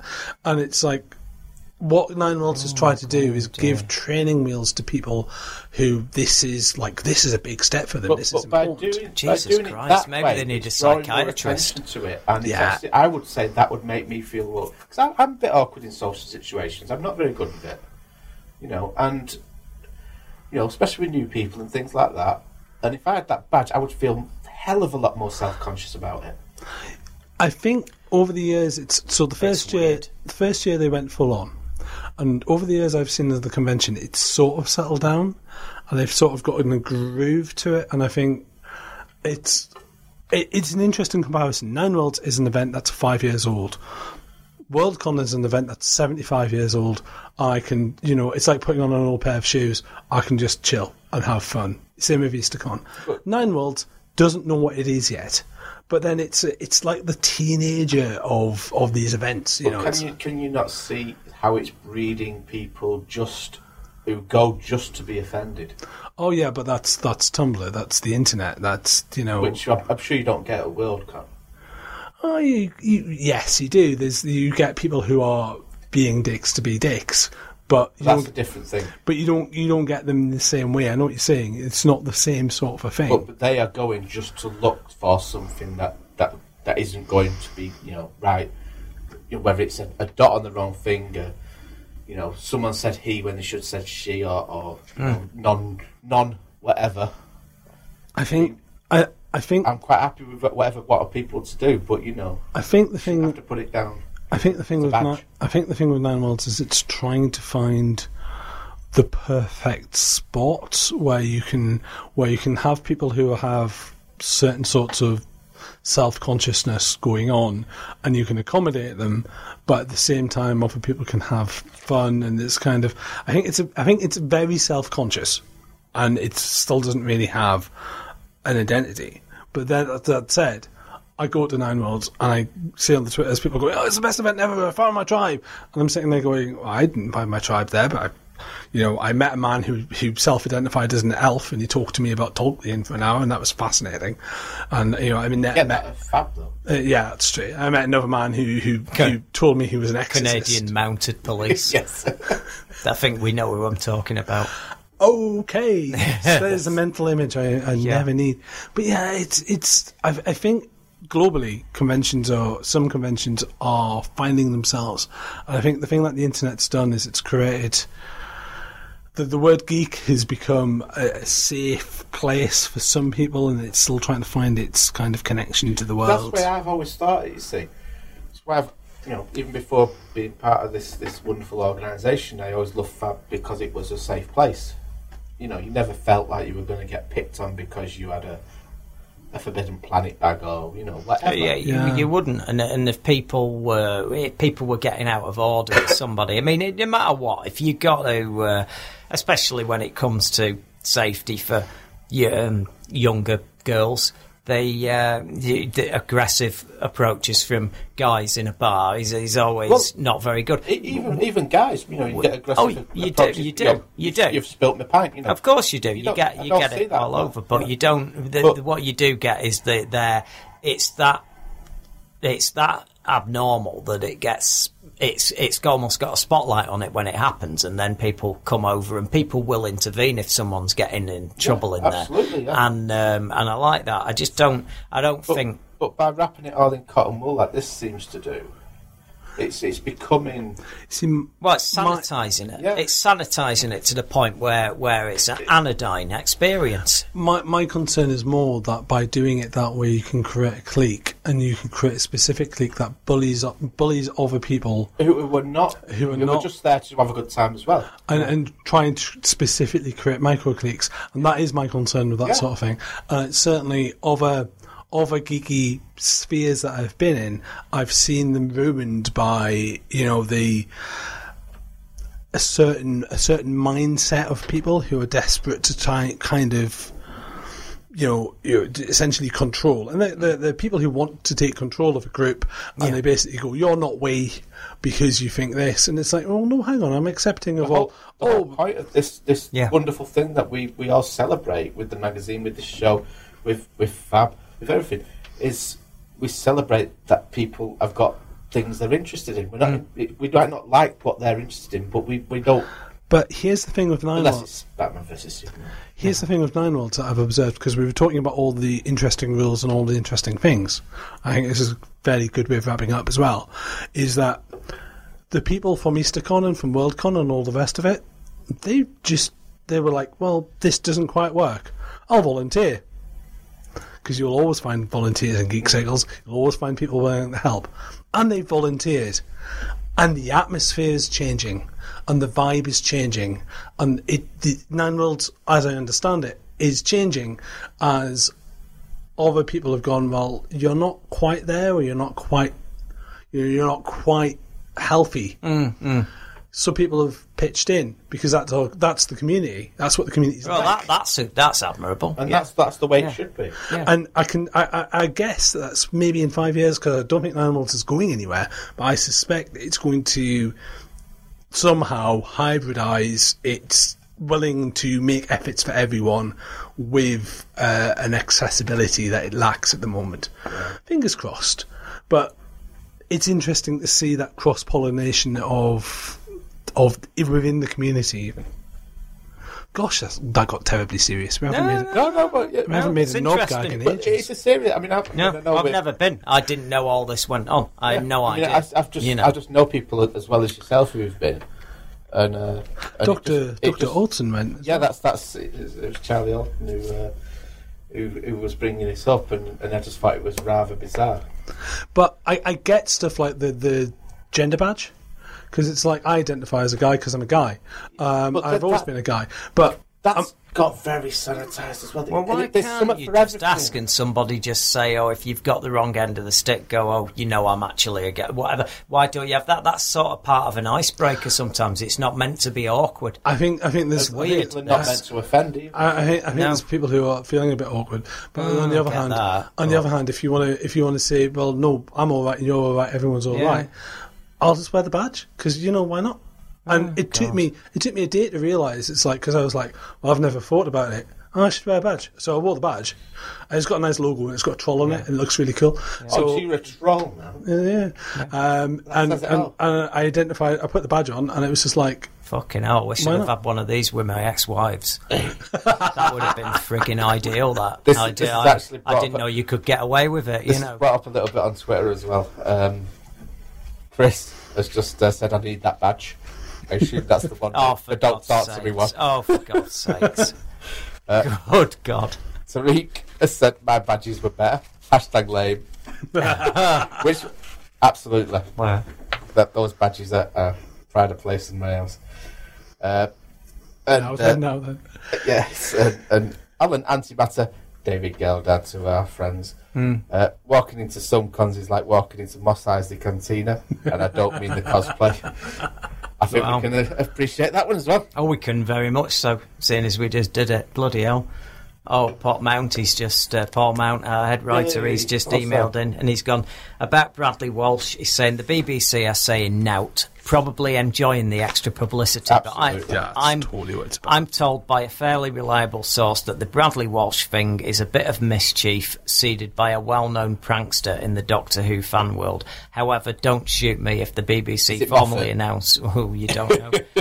Don't shoot me if the BBC formally announce Bradley Walsh as the new companion in the next few days. Who knows? Minutes. Who knows? Get it? We got another one. Oh, dear me. David Lester. It says, you are all wrong about Wonder Woman. It's the best at superhero movies. That's from David Lester. Well, yes, David. And you're the worst at speaking fucking English. Oh, you can't say that. I just did. Right. On break. let's have a quick break, and then we'll be back, and we can have a chat about Jabba the Hutt, and he's obviously the fact that we've missed the fact that he's movie magic. It's so scary, we dare you to see The Monsters Crash the Pajama Party, the first movie ever filmed in Horror Vision, Hollywood's latest miracle. You'll scream as fiendish movie monsters actually become alive, then crash right out of the screen, go into the audience, and carry screaming girls from their seats right back into the picture to become part of the movie. We warn you, Horror Vision is not 3D. The movie monsters become real flesh and blood. Be sure to see The Monsters Crash the Pajama Party in Horror Vision and color. Want the latest news from the world's longest-running magazine of cult entertainment without journeying to the dark side? Catch the Starburst Radio Show every Wednesday on Fab Radio International at 9 p.m. Hosted by the editors of Starburst Magazine. I find their lack of decency and common sense disturbing. Starburst Radio. Your source for all of the latest celebrity pedophile convictions. Embrace the alternative with Fab Radio. And welcome back to the final segment of Starburst Radio at Fab Radio International. We always stay classy, don't we? We always do. So, what do we think about a movie for a giant slug that can't move and you know what and likes licking dancing Twi'leks? And does Ula's boobies. Yeah. I think it'd work as long as it's that fat man who played him in the special edition. Oh God. Yeah, well, you can't have him. He's not canon anymore. Well, he's been. Oh, is he dead and all? Oh, that's a bummer, isn't it? Oh, you could just cast somebody younger than him, couldn't you? Yeah, because he'll be younger. No, I mean, my God, at least or is this young Jabba? Yeah, that can be the title. Jabba the College, like young Sherlock Holmes. Jabba. Like Animal House, but with Jabba. Yeah, Jabba the Hutt. I'd pay to see that. Yeah. We do know this. I wouldn't download it. This movie's never going to get made. It's nonsense. The fact that the internet's gone mad over it is it's amusing.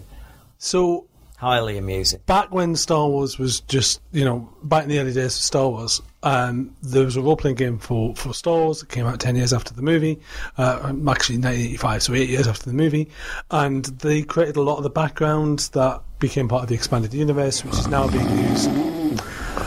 Anyway. Oh, sorry. Go on. So they wrote the Hutts as criminal gangsters, and they made a planet called Nar Shaddaa as the gangs of New York. Yeah. And that works if you're writing about it. Of course. Doesn't work if you're putting it on screen because you've got these floating giant space slugs. But if you're creating a story in a novel and you've got these jetting giant space slugs and they're knifing each other, that works. Well, it's a dodgy character, the whole Hutts thing, where I do like the fact that they're these scary gangster family. That it's great. That's a nice twist on it. But there's been little bits like the pilot of that of the Clone Wars, which is a series that I absolutely frigging loved. Yeah, but the pilot episode, the nephew, wasn't it? Who got kidnapped, awful. and that didn't work, did it? And there's times where the Hutt family, knowing they're out there, and that I think it works because they're just sat pulling the strings from miles away with loads of money. He's a great peripheral character. It's like my God, that's the Charlie, who sends his angels off. Yeah. You never see him; he's just there.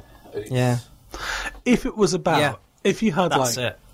If it was The Godfather, essentially, in space, and you had a bunch of bounty hunter assassins, as you were saying, between the adverts. Yeah, if they did a bounty hunter film, that was brilliant. With the Hutts as the kind of, the Godfather style. As the ones they're getting the bounty off, yeah. That would work. Or Apocalypse Now, but with Jabba the Hutt at the end. Well, we've just done that with apes. Yeah, that's true. Yeah. So it's just one of them where the more of these, if they made every single one of these movies they're talking about, the Star Wars franchise everybody will be so sick of it. There needs to be less movies and more quality. And the problem with these standalone films, or a Star Wars story, as they're called. Yeah. See, I couldn't be more schizophrenic about The Last Jedi. I love the name. I actually really like that poster that came out, with the two of them on it. It looks brilliant. It's exactly what I'd want. And I'm looking forward to it. I obviously love the director they've got. I love the cast. I love all that. It just worries me that Mark Hamill's so upset about what they've done with his character. He's not being pissy. He's saying, look, it's up to them, but I wouldn't have done this. And it's like, God, how bad is this that it's upset him this much? That's the only bit that I'm worried about. But I am looking forward to The Last Jedi. Maybe he's not the good guy that we think he is. Oh, come on. What are we doing now? We're tearing people down. Tearing poor Marky. No, I'm to be the character. Oh, right. Oh, well, that's bad.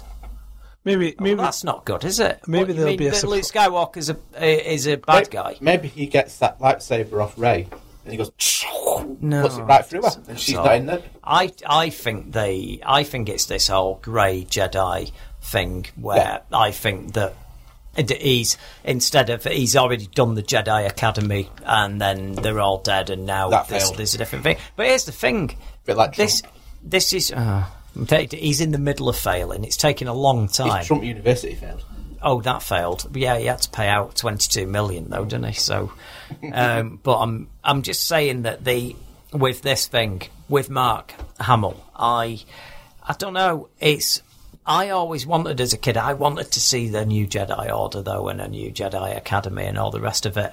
And it's one of these things, there's still elements of all this about Swiss cheese trilogies again, where you were not seeing stuff like the Bond movies. The meat and veg of it all. Yeah, we're not seeing these glorious adventures and all the rest of it. And I'm hoping, obviously, Last Jedi will show you what happened with the Knights of Ren and all the rest of it, but it's the Knights of Ren and the Fall and all the stuff it's alluding to. I would have loved to have seen that as the next but the movie. Clone Wars is the mystery of the original movies, and then we've had the Clone Wars. But look, if they fill it in, then great. That's what these standalone films should be. They should be the Star Wars legends. Yeah. Well, what if Mark Hamill turns out to be like a proper bad guy, like the Joker? I see what he did then. It's a fun. That's a proper inside joke for people. But yeah, so before we move on, we've got other big news. So just saying, I don't think that movie's going to happen, and I don't think anybody does. But if it does, I don't want a Boba Fett one either. Good God, I'm not even excited about the Han Solo one. It looks like they're on. Well, they've had to get rid of the guy who I really love, Michael K. Williams. He played Chalky in not the Jim Davidson one. He played. I'm not going to do the impression. Ross. Yeah, he did. He played a great role in Boardwalk Empire. He was amazing in The Wire, and he apparently had this character. I think it was a cyborg or something, and he was great. But they've had to cut him because they're reshooting it because of the nature. Again, it sounds like they're reshooting it because it was a comedy almost. Yeah. And they're having to make it more serious, When I was going through the releases for next year, this is still down as, is it May or June? And there's no way that's going to get released then. They're going to bump it to Christmas. Yeah. I'm sorry, I've just had an email that's just thrown me a little bit. I started reading it. Disturbing. Yeah. Oh, okay. I'll read this out. I'm 80% certain this is a gag. The Canadian comments, I am so tired of the constant references to me. Yes, I am that guy that drinks in the fab cafes who likes to dress as a Canadian Mountie. So what? My father was killed when he clashed with a moose during a holiday to Canada when I was 6. I wear the outfit out of respect for the off-duty Mountie who witnessed this atrocity and pulled the antler from his gored stomach, allowing him to say goodbye to his son. I'm sorry, my hat offends. Well, we'll get you a drink next time we see you. That has to be. That better be a gag. That I want pictures of his gored father. Oh dear me! Look, I just assumed that the guy didn't read. I wasn't sure he could read. Never mind, listen to radio. Oh God! I attacked him again there, haven't I? Is that from the Canadian or from the Moose? Well, we don't know, do we? It says the Canadian. Well, no, he would have put the Mountie because that's what he's known as. No, we've already got a Mountie. True. We don't want to get too confused. That's right. You see. Oh well, let's move on to someone who's having a worse week than us, Joss Whedon. Then So they've shut down the website Whedon-esque. Yeah. His little fan platform. Do you not think that they could have been a conversation prior to that happening? Maybe look at it and not just take the word of one person. He may be his wife, but there's no collaborative, there's no corroboration there, and it's his word against hers. You say that, but within the fandom, there's been rumours that he's been a womanising Bellend for years, and there's been people are like that. And you get, you talk to cast and crew when they're off the books, and one or two of them, have said things. I'm not going to name names, but a bunch of people have said. If you've read magazines that have interviews from Mr. Fortune here, then you might be able to figure out. You can kind of guess. There's various people who have said things, but that said, well, maybe who's he shagged then? But maybe who's he shagged? Maybe he's been programmed. Maybe they've been. Sarah programmed. Michelle Gellar is the one that everyone's assuming, and Eliza Dushku. And Eliza Dushku. Dushku is obviously a sort of muse of his. So there's a picture being painted here that he mesmerises them and gets them under his thrall, and then has his wicked way. Is that it? And then there's rumours of Overcast sure and stuff. Overcast being harassed, or Overcast made There's a made strong to feel uncomfortable.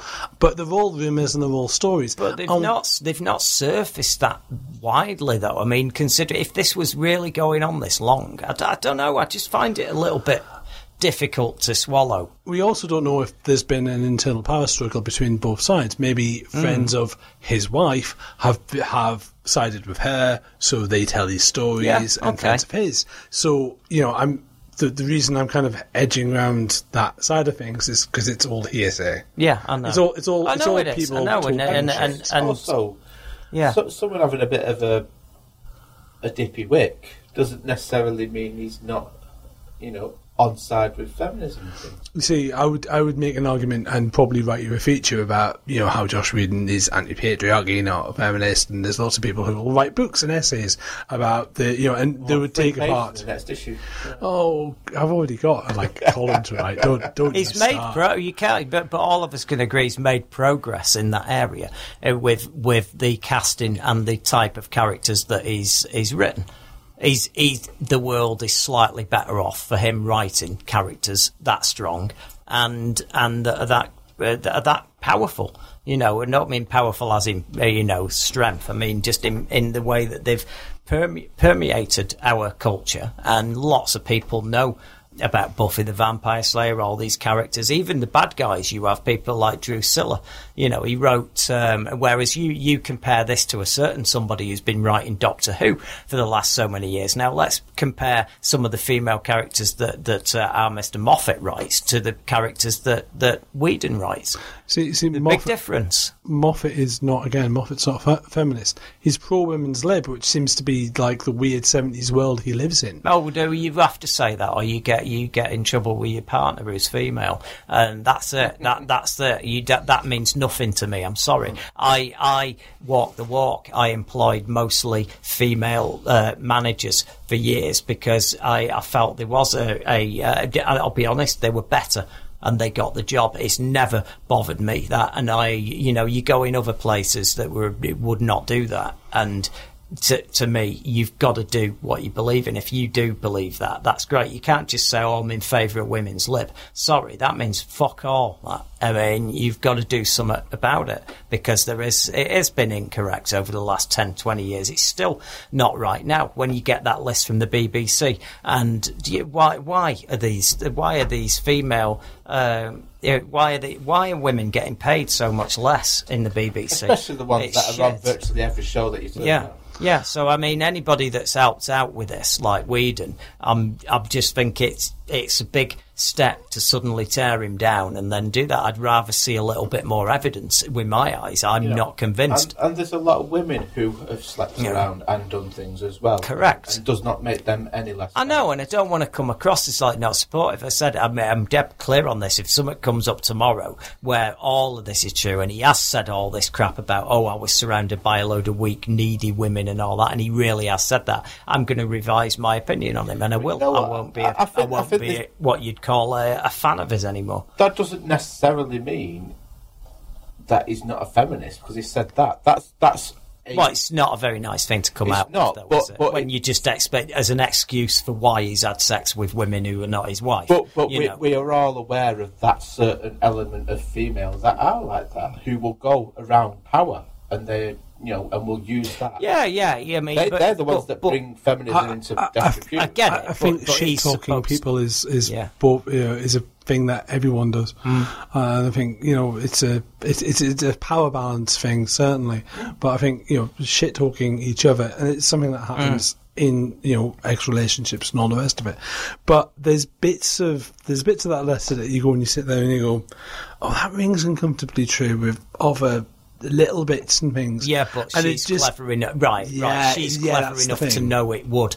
And can I say it's a very, very, very... One thing I do know from reading this, she's very intelligent. Now, this may all be true, but I just know I'm reading this, and from a guy who's had problems in the past with somebody who's very similar to this, who would write a letter like this.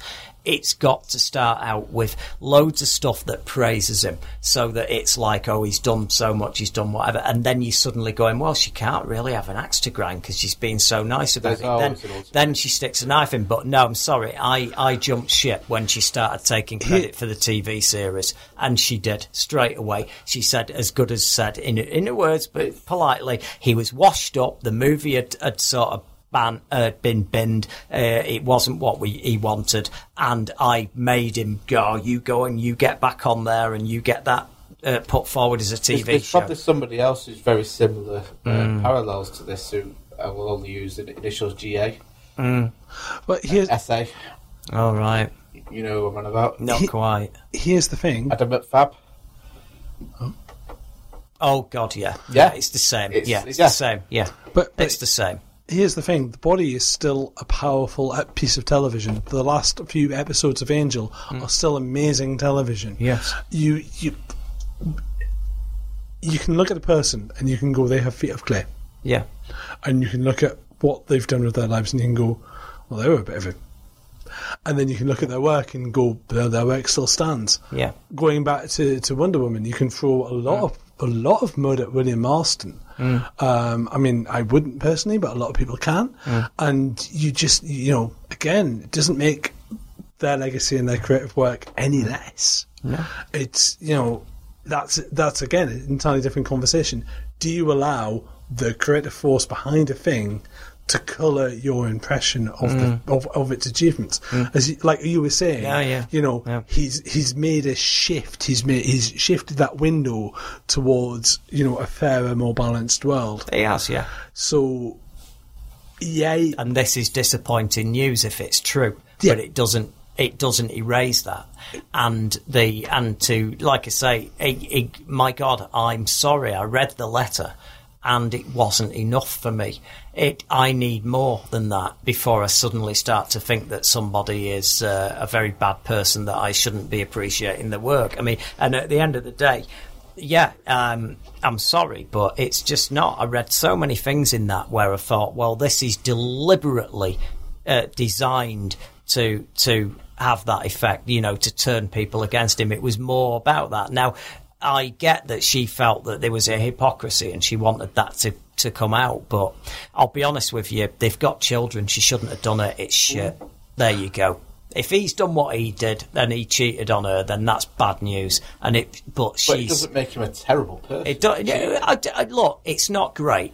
Monogamy is something we all aspire to, but it's difficult when somebody it happens every day with other people. It does happen, and it's not, and it doesn't mean you're evil. It means you're weak sometimes. Yes, but the thing is, I'm sorry, they had kids, and she's written this, and this is going to be in their lives now till the end. That letter is out there. They've got children, and I'm sorry.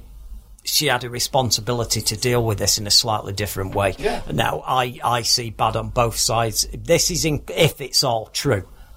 Now, I have to believe there must be some truth in it, but otherwise she wouldn't have gone to this extreme. But my God, there had to be a better way of dealing with it than this. When you've got children... It's putting your laundry out in public. It is, but that's bad. But if it's just you, and there's the two of you, you can have a slanging match like this. That's fine. But there's children. If this was two people who hadn't been in the public eye, he hadn't done Well, no one would care. He'd worked at no one would care.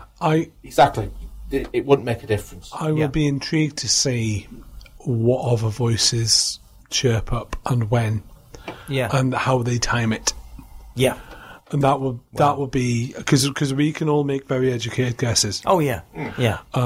But yeah, similar thing recently. Johnny Depp. My friend was out with me who made a comment about her wife beating Johnny Depp very casually, and I went frigging mad. I just went, well, do you know what? Have you looked into this? Because she hired a publicist right after that, came on TV with the bruise, but then it turned out that that wasn't the first appearance. She hadn't told a publicist about one that she'd done earlier on in the day. Bruise was on the other side. Yeah. Bruise was on the other eye. So then you move forward from there, and there were a lot of problems with that. Now, you've got to see that, there's some issues there. So then if you're looking then at that point of he said, she said, her behaviour and the moving bruise is quite a weird one. You've got to get past that if you want to totally believe her.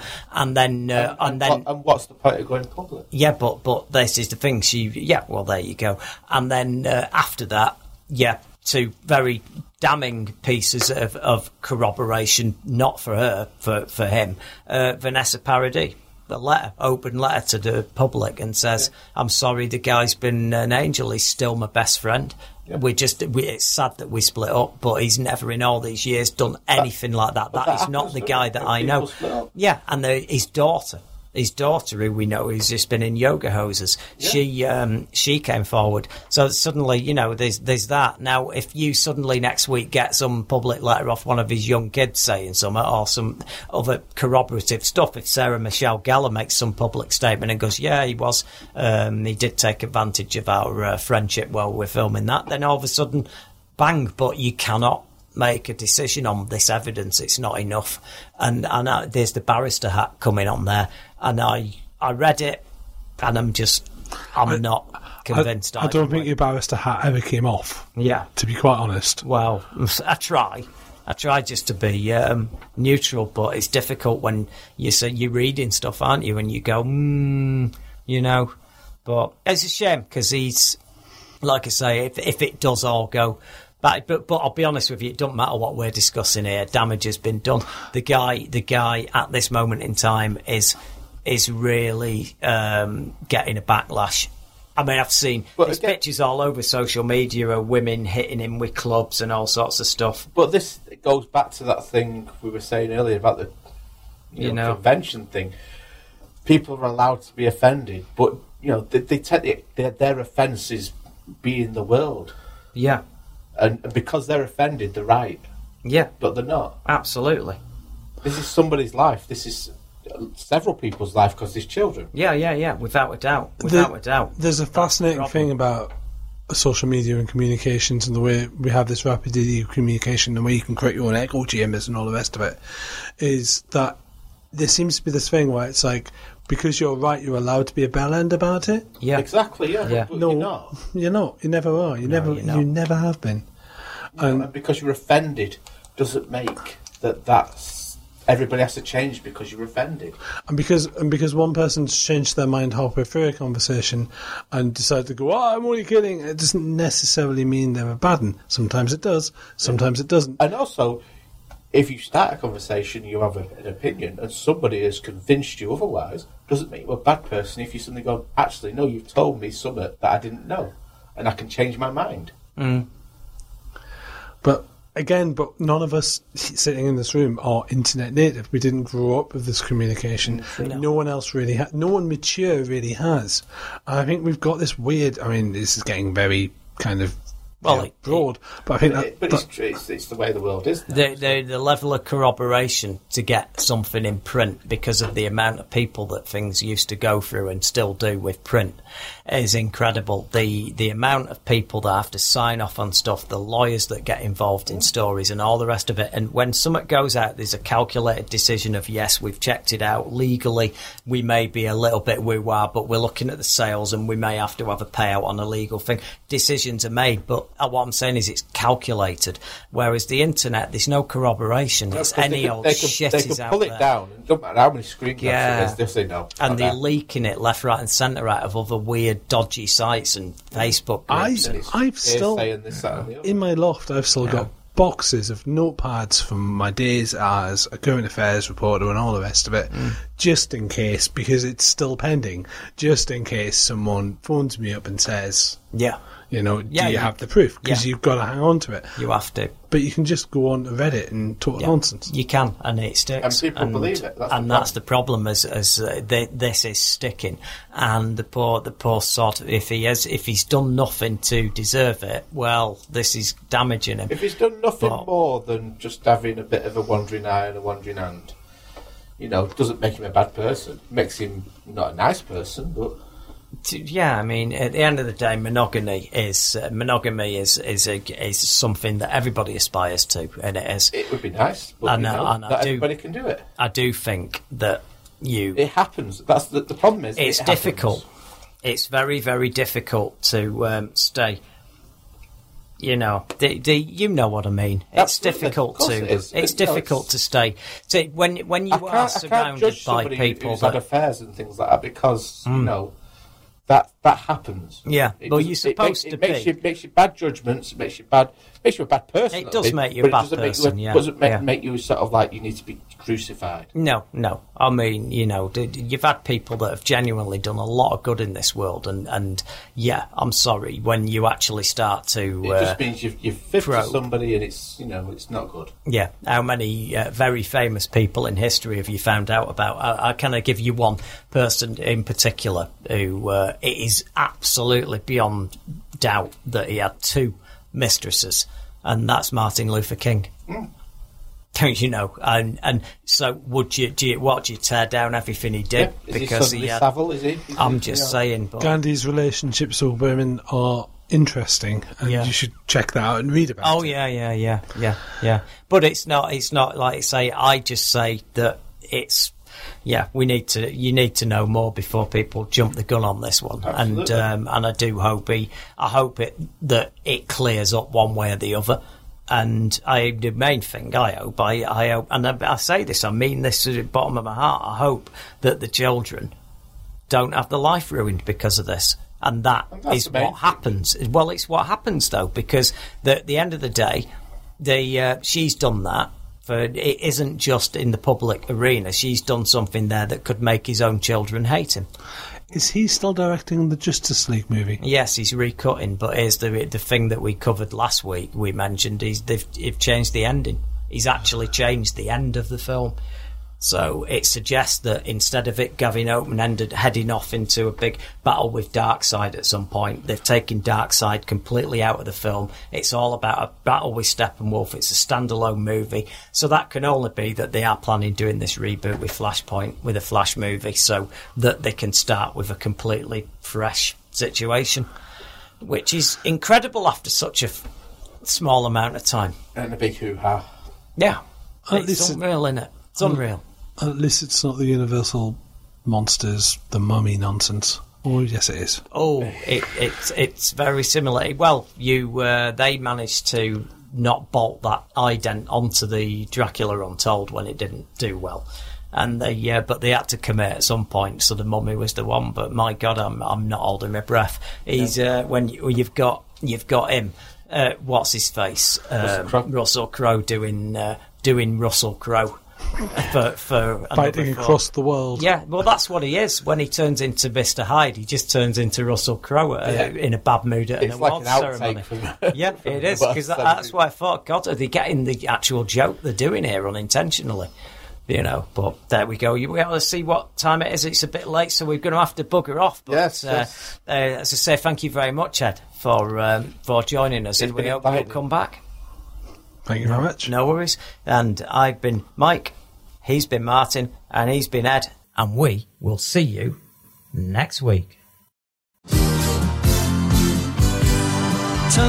through 1,000 centuries, you don't know where you land.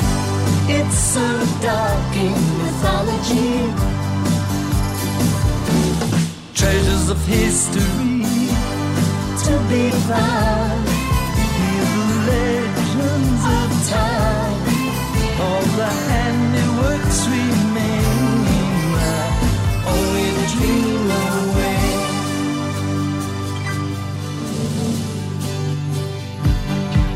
Orion, Orion, Orion, I feel the lane. Hallelujah, we Orion, Sayuteli, Shore. Orion, Orion, Orion, I feel the lane. Hallelujah, we Orion, Sayuteli, Shore.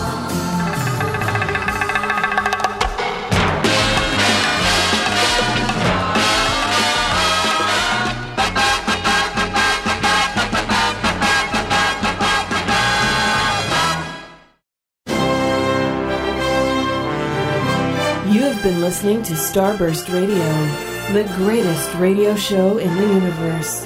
Every Wednesday, 9 p.m. until 11 p.m. Exclusive to Fab Radio International.